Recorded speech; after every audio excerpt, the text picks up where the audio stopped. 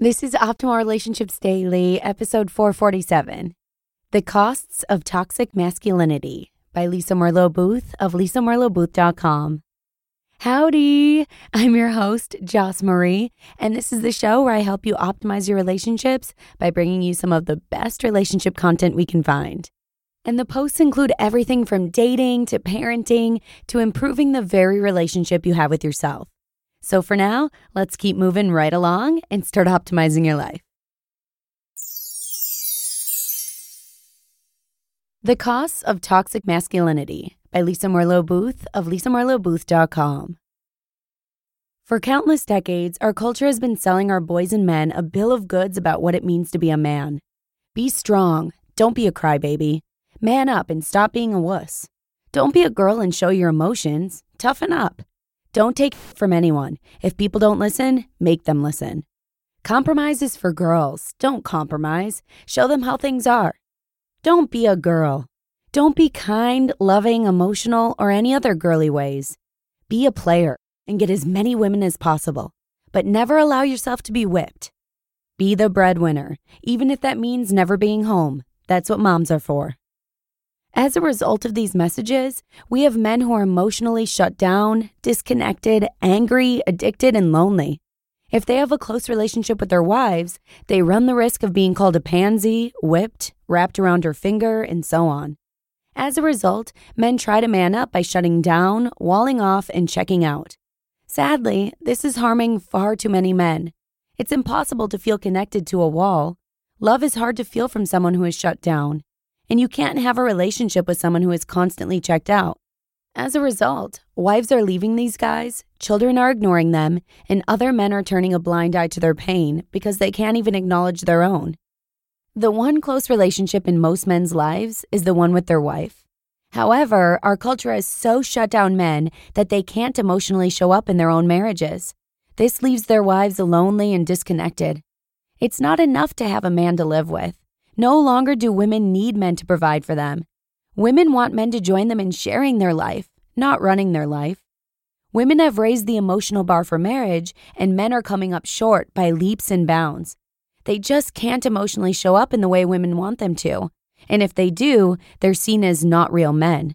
They're seen as metrosexual men or wimps or worse. Many men don't know how to show up, even if they wanted to. Their entire life has been spent shutting off feelings, armoring themselves, proving their manhood, and shutting down 80% of their humanity. How the hell do they change all that in a world that will ultimately attack them if they do? I see the price men have paid for buying into these messages every day in my office. I've also watched the pain these messages have cost the women and children who love them.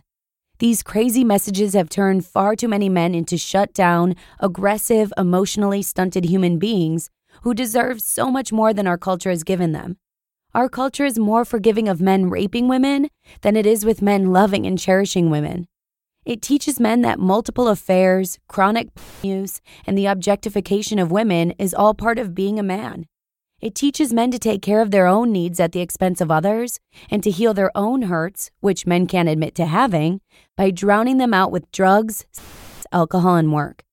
They're told to not talk about their pain. That would be being a wimp. Instead, deny it and toughen up. Drown the pain if you have to, but dear God, don't be a woman and talk about your feelings. Man up.